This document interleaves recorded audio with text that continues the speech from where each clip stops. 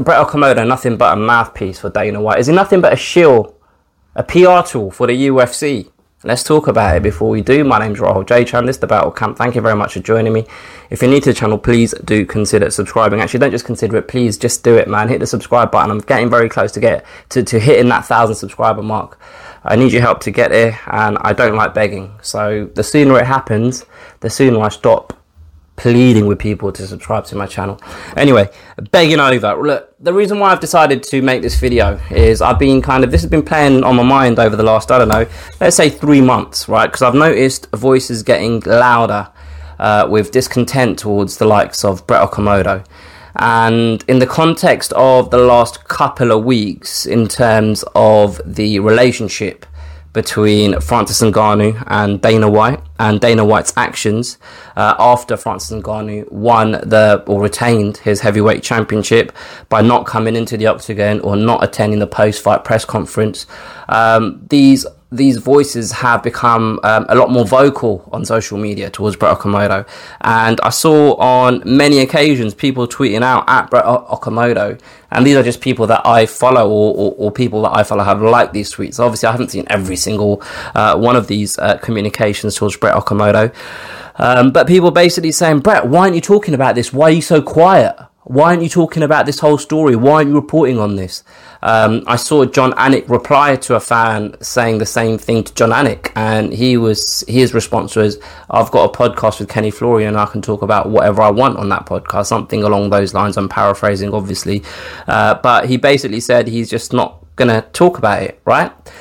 And then it kind of got me thinking about Brett Okamoto and his function in the machine that is the UFC, and him as a reporter or a journalist, however you want to refer to it, right? And to me, I kind of felt as though this criticism levelled at Brett Okamoto was a little bit unfair. And the reason I say that is, and obviously this happened a while back, but in the lead up to Francis Ngannou against Cyril Gane, I feel some of the best content that I consumed in Fight Week was when Brett Okamoto interviewed Francis, and he interviewed Francis's manager, Markel Martin. So obviously he spoke to Francis at length about where his head's at, how he feels towards the UFC, what he thinks is going to happen next, what he wants as a fighter. And they look back at the last year and things of that nature. Most of that interview was about his contract and his relationship with the UFC. And obviously his conversation with Markel Martin revolved, 99% of it was about this whole dispute over the last year or so. So, firstly, it's unfair to say to Brett, why aren't you covering the story when he clearly has? And secondly, I feel it's unfair to criticize a man if his actions aren't out of the ordinary, right? What do I mean by that? If I look at Brett Okamoto's Twitter feed, what I tend to see is fight announcements. Hey guys, breaking news, what a scrap. UFC Fight Night 734, March. We're going to see those kind of tweets and pictures of two fighters next to each other. We see, so breaking news on fights. We see breaking news on so-and-so's injured. He's out of this fight. And then we see him tweeting on Fight Night about fights, giving his opinion about the fight that has just happened, or tweeting during the fight, hell man, what a scrap. That kind of stuff. One thing that I've never seen on Brett Okamoto's Twitter feed is, here are my thoughts about Francis Ngannou's bitter dispute with the UFC, a thread. Like, I've never seen him do anything like that, right? To the point where I've never seen him sit there and criticize Bellator about anything. I've never seen him sit there and criticize BKFC. Like, BKFC had a man die in the ring. Like, he's well within his rights to criticize them, and I didn't see him do it, right? So the point I'm trying to make here is, it's not something that these actions match what he's done in the past by him not tweeting up a storm about Francis Ngannou's contract dispute with the UFC. One thing that always sticks with me is Brian Campbell and Luke Thomas, because I watch their show Morning Combat religiously. So every Monday, Wednesday and Friday I watch that shit. And one thing that I've got over the last, how long's that show been on? What, 3-4 years, something like that, maybe 2 years, I'm not sure. But one thing that I've got from the hours of content that I've watched that they've produced is they've always spoken about their struggles in the game, covering the sport, and the long, hard, treacherous road it's been to get where they are now, where it feels as though, touch wood, that they're quite happy and content in life, and it feels as though that kind of conducive to the good work that they're doing currently, right? And then I look at Brett Okamoto, and the poor guy was at ESPN before the UFC went to that network. So he was covering the sport before the UFC. He was there first, right? And he's seen firsthand, and I know this feud between Ariel Helwani and Dana White pre-existed Helwani joining ESPN and the UFC joining ESPN. But he saw the treatment that Ariel Helwani got because of his relationship with Dana White. So when I sit back and I think to myself, this man has got a missus. I'm pretty sure he's got kids. It seems as though he's got a nice, comfortable life in Vegas, to the point where Francis Ngannou is living in his old house. So he's probably doing quite well financially. And there's people online that are upset about him not going at the UFC, because that's what they want, really, you know. They don't want him to necessarily share his opinion, whatever his opinion may be. I feel as though what they want is for him to go online on whichever format, whether it's a video or Twitter or whatever, and literally just slag off the UFC. But that might have a damaging effect on his career covering the UFC for ESPN, the place that he's been working at for, I don't know, what, 10 years or something. Would you do that? Would you risk it for a biscuit? Would you risk your career, your livelihood, your lifestyle to appease people online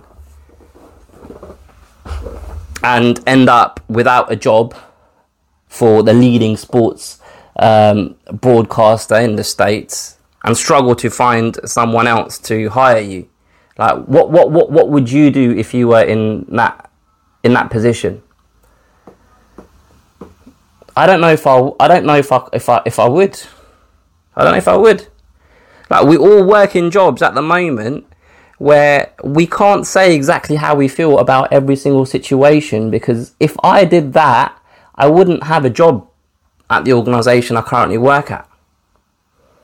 I'm pretty sure 99% of you lot wouldn't either, right? Now, I'm not sat here saying that Brett Okamoto is right for not being more opinionated. But I suppose the point I'm trying to make is this. By him not covering this whole Francis Ngannou dispute with the UFC, he's not acting differently to how he's acted over the last 5-6 years. Right? It's just not what he does. And that's fine, right? I've said on this channel countless times, Chuck Minenhall is my favourite ever reporter, journalist that's covered the sport of mixed martial arts. I enjoy his perspective and I enjoy his writing style. Oh, and also Sean Al-Shatti wrote one of the best articles I've ever read about an MMA fighter. But that's by the way. But the point I'm trying to make is, everyone has what they like, what they gravitate towards.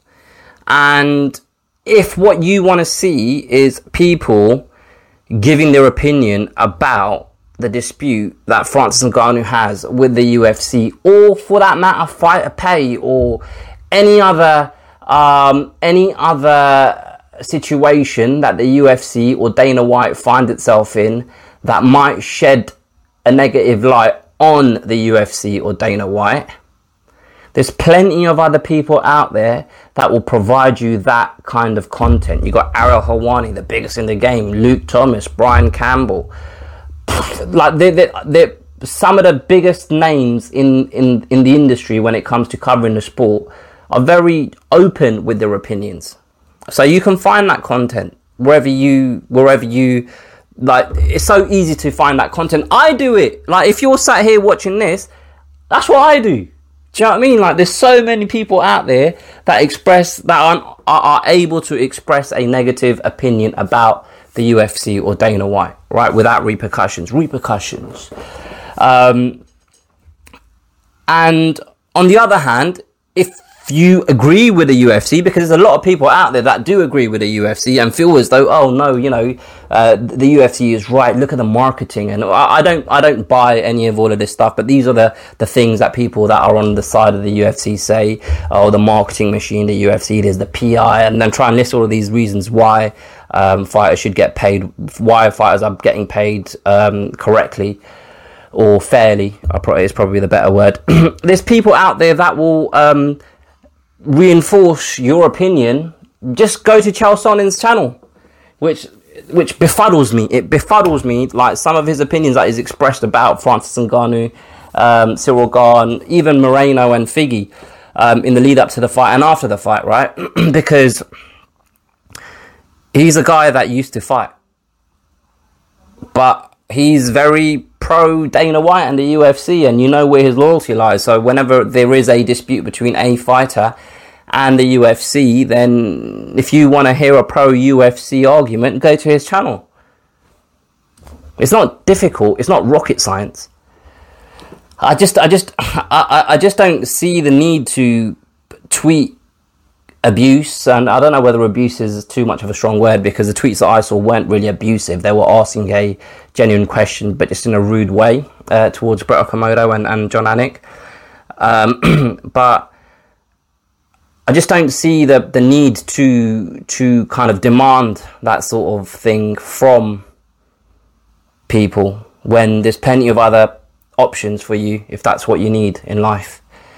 And I don't see the need to expect a man to act out of character on moral grounds, if that makes sense, because it's a question of ethics and morality, this whole thing. And it's basically people getting on their high horse, pointing a finger at Brett Okamoto and John Anik saying, you need to be more vocal about this because it's not fair what's happening to these fighters. But I mean, what should a man's priority be? Morals and ethics professionally, or his family, his livelihood, food, warmth, shelter?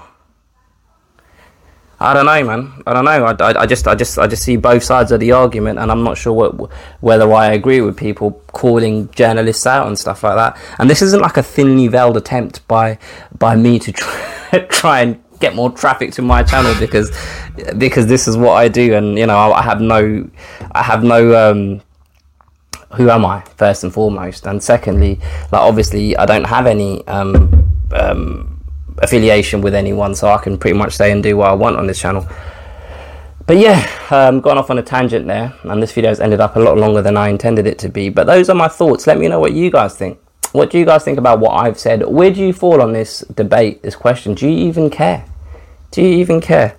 Let me know. Put your comments below. I'll respond to any comments that are not stupid. How about that? Subscribe if you haven't already. I really want to get to 1,000 subscribers. I need your help. Please, please, please help me. And yeah, it is Wednesday today, obviously, and I was supposed to make this video on Tuesday, but there's a couple of reasons why I didn't. Because firstly, I knew I had a haircut appointment today, so I thought I'll wait till I get my haircut, because vanity came into it. I'm not going to lie to you. I did feel a bit scruffy. I looked in the mirror and my beard was a bit kind of not how I like it. So I thought, you know what, let's get our hair cut tomorrow and you can make the video tomorrow. And that's what I'm doing, because tomorrow is now today. Yesterday also, was it yesterday? Or yeah, no, 2 days ago, Monday, Aubameyang leaves Arsenal. off to Barcelona. Obviously this is football related, soccer related. The ex-captain of Arsenal Football Club, leaves us a little bit light up top. Disappointing the way it ended with Aubameyang. Actually, I didn't really mind so much. And then when I started seeing the posts online, Barcelona, posting pictures of Aubameyang and different journalists, he's arrived in Barcelona, seeing him wearing the Barcelona kit, his goodbye message to us, the Arsenal fans, it hit me in the feels, man, hit me in the plums. Made me sad. Goodbye, my Oba. Goodbye, my friend. You have been the one. You have been the one for me. Let's leave it there with me singing. Anyway, I'll catch you guys on the next video. Like I said, like, comment, share, subscribe, all of that good stuff. Alright, bye.